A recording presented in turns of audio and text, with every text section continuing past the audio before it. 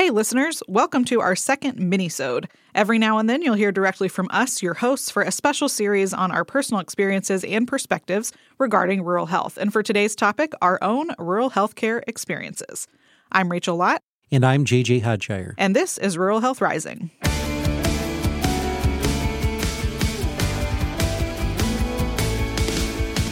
So JJ, we both have pretty different experiences when it comes to rural health care. And in our last mini-sode, we talked about how the best care is local.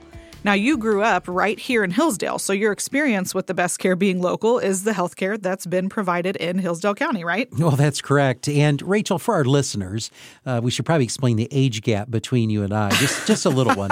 I am 46 and you are? 19. Just kidding. Rachel. I'm 31. Okay. So, we're going to talk about generational access. And, when we look at generations and we look at communities, rural and urban, you and I, of course, are from different generations and from different parts of the country. Mm-hmm. I'm more rural and you're more urban in a sense. And you'll explain that in just a minute.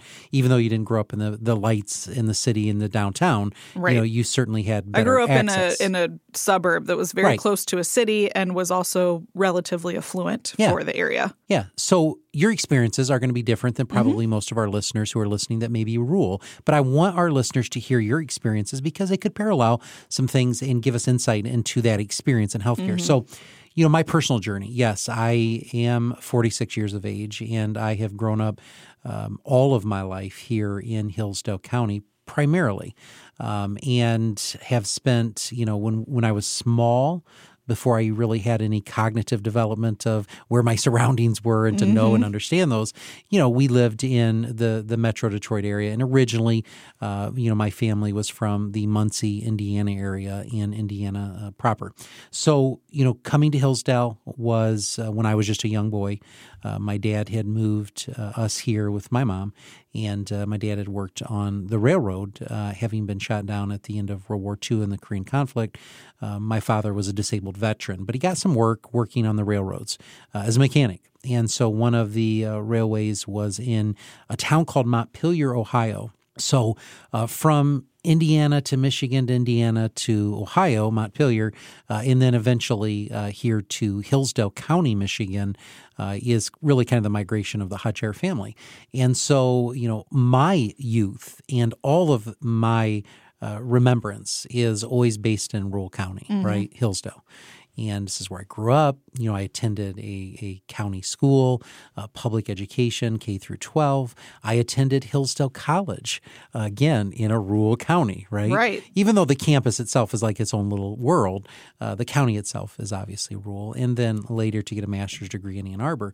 But through all of that, my experiences are all relative to rural. Mm-hmm. And when I would hear my brother, who went to Chicago, he was a Navy veteran and spent his time in the Navy there and then stayed in Chicago afterwards and sold some cars and gotten involved in some industries and would hear stories about access to a lot of things, fancy restaurants, podiatry, because he had talked about a podiatrist. I'm like, what's a podiatrist? As a kid growing up, and where are those? Who are they? And, just to hear about the access, that you can walk in off of the street. So my experience is much different. As a kid growing up, I can share with our listeners that we were very poor. There were 7 of us in our family. Now, my oldest brother had moved out before, really I started coming of age. Mm-hmm. And so he moved out and stayed in the remote area of Hillsdale County. And it was me and my siblings. And we grew up in a very, a very poor community. We grew up in a very poor environment. And my father just had the disability from the veterans, and my mother was taking care of us kids. And so we understood the value. In one of our episodes, we heard about, detasseling corn, and we heard about combine season and baling hay. And one of our speakers talked about that. And I know all too well the value of hard work and having your dad come home and say, all right, the neighbor needs some help. And that meant you boys are going down there and you're going to take care of the work that needs to be done in the farming, whatever it is. And so we knew that value of hard work. Well, healthcare introduction to me, I really didn't know it that well. did not grow up, going to the doctor regularly. Again, transportation. There were many times, Rachel, we didn't have a car. True story. Even though my dad was a mechanic, right? I mean, plumbers, their plumbing doesn't work, right? Right. And mechanics, their cars don't run. So my dad was a mechanic, and we were, many times without a vehicle. And so we relied on, family members or my siblings, if they got a car, to transport us and to take us around. But this is not a woe is me story, because there's a great success story here that I'll share with you. But ultimately, access to healthcare was very limited. If and when we went to the doctor, there had to be something pretty majorly wrong. And so my first introduction, I believe I was around 12, and I had cut my hand. So in the old farmhouse that we lived, is, the old farmhouse windows, the double pane windows, the little blocks in them, and they're old. And the windows are hard to close. They're not like today's windows. Right. Now, you would have no experience of that, Rachel, because you have the comfort of nice windows. But we didn't. We had to open the window, then you'd put a book there to keep it open, or you'd put a curtain rod, or you'd find a block or whatever it was, and we'd leave the windows open. Well, it was storming, and I had the duty of shutting the windows because, of course, there's no air conditioning. So shutting the windows in the summertime, and as I went to shut the window, my hand went through the glass, and it cut my hand. Oh. And, we didn't have, so my dad butterflied it. Anybody that's listening to this knows growing up, your dad took care of you by butterflying any of your wounds. And so he butterflied it, and, we took care of it. It wasn't like it was going to get infected or anything. And it was washed in detail. But, a few days into it, we realized, all right, the kid's got to go to the doctor. And so down the road from us, in the small community in which I grew up, in Camden, Michigan, there was a country doctor. In fact, this was my first introduction to healthcare and to a country doctor. We went to a place where on one side was a country dentist, and on the other side was a country doctor, operating independently. Now, ironically, Rachel, that same building, years later, when I became an adult, I bought that building, not because of the great memories I had from it, because it was a great deal, but that's small community, right? Right. So go to the physician, and he wore a cowboy hat, belt buckle that was huge. I remember this distinctively to the day. He had on some jewelry. Kind of like he was eccentric. He was just different. He sounds like a Texan. He does. I think he was.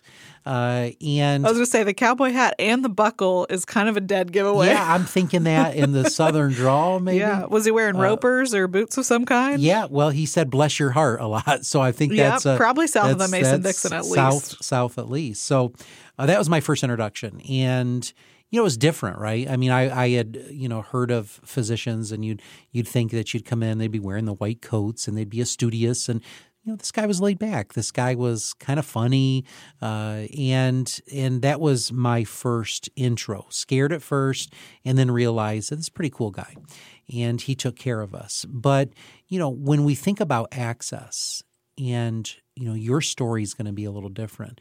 We didn't have access to healthcare. It was not readily available. We weren't doing wellness checks, and we weren't engaged in that. And not any fault of my parents. We were poor, and we had food, and we had shelter. And were there times where we didn't know where that food was coming from? Certainly, but we also weren't focused on healthcare. And sadly, that is what faces our rural communities across America today. Lack of access to healthcare. And I'm speaking from first person.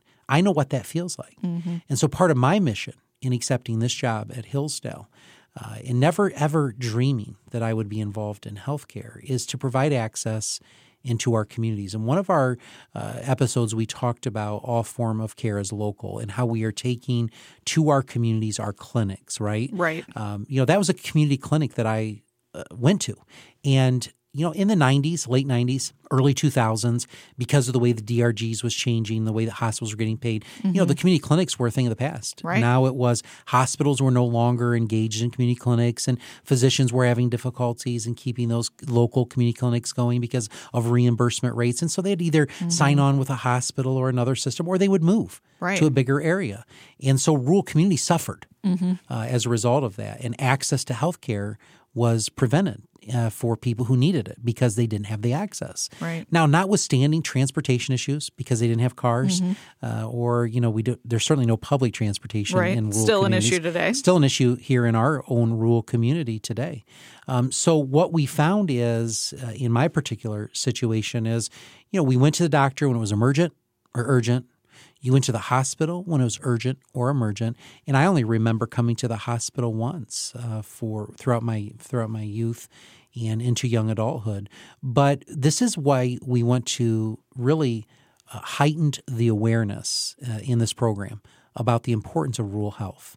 When we started this program, it was to show the community in Hillsdale, the state of Michigan, and around the country, the importance of rural health. And then you lose your rural hospitals, you lose access to your rural health care, which means poor outcomes for the people that live in those communities who do not have transportation, who can't get to their doctor's appointments, or who, there's still a great number of people in our community, believe it or not, who are underinsured or uninsured still. Right. They have no insurance. Now, you can say, well, Medicaid expanded and you should have that in Michigan, JJ. And no, there's still a population in our community. Now, notwithstanding the Amish community that we have a large population of in our community who do not have health care, there's also still the poor among us who do not have access. And so to me, this job is a mission in that we can provide this care by going to those rural communities. So we can have an opportunity like I did as a very young kid that when it's needed, emergent or urgent, there is a local doctor in your community that you can go see. And so that was my early experiences. And not until, my college years did I understand the value of, maintenance of your health and exercise and regular checkups. But it took a long time because our focus was on survival. Right. Our focus was on making it. It wasn't on having the luxury of healthcare. Right. And so as a people, we're blessed now as a family because we have access to healthcare, right? And my children, would have no knowledge about not having access to go to the dentist or to go to the doctor. And so those are the benefits that so many people take for granted. When I reflect upon my brother in Chicago who had access to health care and my family throughout, the United States who have quick access to health care, I think and reflect upon growing up as a kid, that privilege wasn't given to me because we just didn't have the access. But today, in our communities, that still exists, and it breaks my heart to consider it. So we as a hospital, have been engaged in this endeavor to take this to the communities. And so we have a clinic now in Reading, Michigan. We have a clinic in Hillsdale, Michigan. We have a clinic in Litchfield, Michigan. We're starting clinics in other places in this community that are very exciting. We're taking it to the community. We are, because you have to.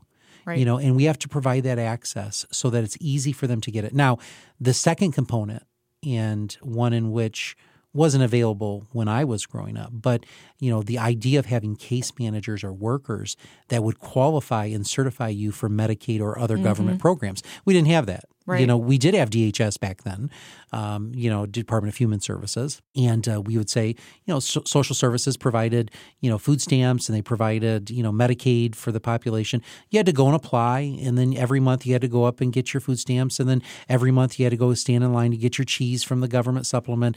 But today, we've made it much easier for individuals to get access to health care through the programs that we've launched here at the hospital. The Medicaid specialist that we work with, and we have an agreement with the Family Independent Agency for the state of Michigan, and we work with them very closely to provide this coverage. So if anybody does come in that's uninsured or underinsured, we can hook them up with a counselor to get their coverage they need. Because a lot of the barriers today is individuals who sit at home like we did growing up saying, can't afford to go. Can't afford the copays. Right. Can't afford to do that. And so we don't want that to be a barrier for people to not have good health. So, Rachel, that's my story. Now, You have a different story. Why don't you share with our listeners your story in Introduction to Healthcare? Yeah, so it's interesting. Your story with rural healthcare really centers on access, and mine really centers on quality. So like I said, I grew up in a suburb of Dallas, Texas, a very nice town. It grew very fast. So when I was born, there were about 20,000 people in McKinney, and by the time I graduated high school, it was well over 100,000. And when I was a sophomore in high school, it was the fastest growing city of its size in the country.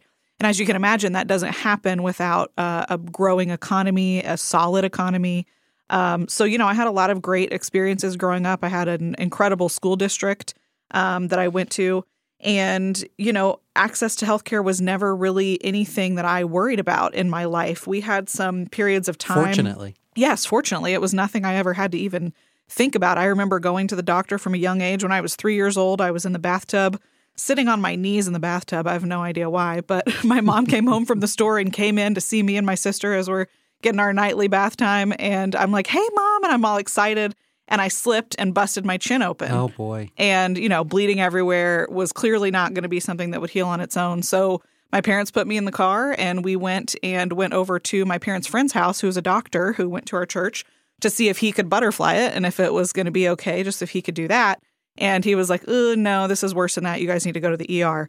So I still remember the only memory I have from that is laying on, the bed or the stretcher or whatever, and there's some sort of kind of blue sort of mesh cloth over my face that had a hole in it where my chin was. Oh, my So goodness. that just my chin was what they were, working on. And I'm sure my mom or my dad or somebody was holding my hand. So I still have a scar from that on my chin, but I had stitches for a little while from that. But that's my earliest memory of healthcare, of anything significant. And so, my parents had a friend who they could take me to who was a physician. And then he could give us the advice that, no, you need to go ahead and go to the ER. Yeah. So very fortunate that we were in that position. But then throughout my life, so back issues run in my family. My grandmother had really severe back issues. She also survived polio when she was young. So some of her issues were probably genetic that she passed on down to us. And then some of them were related to being post-polio because there were so few people who actually survived it. Yeah. And so, I started having my own back issues probably in high school, I would say. My high school didn't have lockers. It was built shortly after Columbine, so they didn't put lockers in because of the fear about guns in schools and things like that. So we had to carry our books on our back all day long. So that might have contributed to it, along with those, kind of just genetic family history of back issues. Mm-hmm. And so my grandmother, she lived in a very small town. After my granddad died, she moved from Southeast Texas to this little town to live in the house that was previously owned by my granddad's great aunt. Like my granddad's family, we owned this house since the 1920s. They had lived there. It was the second house that his family had after immigrating to the United States from Europe. Mm-hmm. And so they had fixed it up, and it had been kind of like a getaway home for the family for years and years. And then after Granddad died, that's where grandmother wanted to live. She would go across the street to the Dairy Queen, to the ladies' coffee in the mornings and hang out with the girls. Yeah. And, that's where she wanted to be. And in that little town, there was a country doctor named Dr. Dan. His dream in life was always to go be a country doctor. Wow. And he really took such great care of her and helped her so much with the back pain that she struggled with. And she had a lot of issues later. She ended up having a spinal fusion at one point in the later years in her life and was on hospice care for pain management when she was older, even though it was not hospice care for end of life or anything like that. But, so she had gotten a lot of help from Dr. Dan to the point that my dad, who still was living in a suburb of Dallas, my parents still live in my hometown, went to go see him. So that's about 3 hours from McKinney. And so he went to go see Dr. Dan to help him with his back pain. And Dr. Dan does a form of acupuncture. It's not where they have all these different needles that you lay down and they stick all these needles in your body. He has one needle-like thing in his hand, and he will go around. Is that the technical term, the clinical term? Yes, a needle-like thing. I think that's what they call it. Yeah. Right. Yeah. It almost looks like a pen, but it's got a needle sticking out of it. And so he will go and I don't know exactly what he's doing, but it almost feels like he sticks it in and like tugs on a nerve, because then when he pulls it out, it's almost like you can feel that nerve settle back into your hand or your foot or whatever. Yeah. So he had done that for my dad, and that helped my dad a lot. My dad had had a back surgery when I was a kid. And then he ended up having another one just a couple years ago. But so that helped him significantly. And so by this time I think I was a junior in college, and I decided to go spend spring break that year with my grandmother and just hang out with her. And while I was there, she was like, well, you should go see Dr. Dan because of your back issues. Because I would wake up probably from my sophomore year in high school through this point, I would wake up every day and my back was already hurting. Really? So, yes. So I was probably taking ibuprofen almost on a daily basis for all that time. As a young person, That's not good. a good thing to have Not to do good. that all the time, right? No. That's not a solution. It isn't. So she was like, you should come see Dr. Dan. So we made an appointment ahead of time so that I could go see him while I was there that week. And I'm telling you, we were in that waiting room. It was packed for probably an hour and a half. Oh, wow. Because of the people who were waiting to see Dr. Dan. Is that because right? he was that good. And he also was one of the few healthcare providers in this rural area in Texas. Sure. So we waited to see him, and finally we saw him. And I am someone who is afraid of needles, by the way. Had a very bad experience giving blood when I was 18, and ever since then had been terrified of needles. So I was like, I can't believe I'm going to go in here and let this guy stick needles in my body, but I've got to do something about this pain. I'm too young to deal with this. Yeah. Right. So he did his acupuncture thing, and ever since then, there has not been a day that I have woken up with back pain. I can trigger it if I've done too much that day or whatever, but I don't wake up with it every day like I did before. So that made a huge impact on my life, and that was not healthcare I received in an urban or suburban area. That was in a rural area that I went to specifically for the quality of care that I could get from this guy who was a country doctor who dedicated his life and his career to working in a rural community. So it, to me, is a good demonstration of the fact that, and we know because of the stories we hear from our patients, but bigger is not better. The quality of care cannot be determined by the location where it's being provided or by the number of patients that physician may see because of the community that they're in. Absolutely right, Rachel. And I think that's an important point for our listeners today, is that bigger doesn't equal better. And Right. we know that from a quality perspective, a cost containment perspective, as well as we can get a lot of things done as a smaller institution in a very quick time frame. So absolutely. But your story and your experience is a remarkable journey for you and a very positive experience that you had. But, it started with a country doctor. It did. And how neat is that? It really signifies the importance of our rural communities. So, I'm going to ask you, Rachel, what do you want our listeners to take away from that today? So we have this little mini-sode, but what is the takeaway? Yeah, I think the takeaway is that rural healthcare is critically important to the quality of life of people in our country, people everywhere, but not just rural Americans, judging by my experience. But the quality and the access is so important, and there are things that we can't lose sight of. And if COVID-19 has shown us anything about rural healthcare, it's that it is critically important, and rural hospitals are critically important. And as a nation, we cannot afford to let hospitals continue closing like what we've seen since 2010 with the more than 130 rural hospitals that have closed, and that we have to make this a focus, which is the whole point of our podcast, is to create that awareness and advocate for rural health. And, Rachel, for me, it's the arrogance of big systems that think they can come in, dismantle small rural health hospitals, crop out those services to the mothership, as we call it, hours and hours away. Could you imagine if you or I did not have access to that local provider, what the outcome could have been? Oh, yeah. Far greater complications, pain that would exist. Certainly taking ibuprofen long-term over time is not good for your stomach. Right. I mean, in your case, it was minimal in that sense. It was only for, probably 4 or 5 years. Yeah. But can you imagine if I had gone Long-term. years and years and years of not being able to fix this issue? Because I had been to other doctors, and it was just like, oh, well, you just need to, don't carry heavy things. Yeah. Well, okay. That doesn't work for a kid. Right. Exactly. Well, I think the idea of having, local rural health not only sustains your local economy, which we've talked about on these episodes time and time again, that if your employer, you're the largest employer in your community, and if you go out of business, the jobs and the devastation to the community is just unimaginable. But beyond that, let's not forget the economy.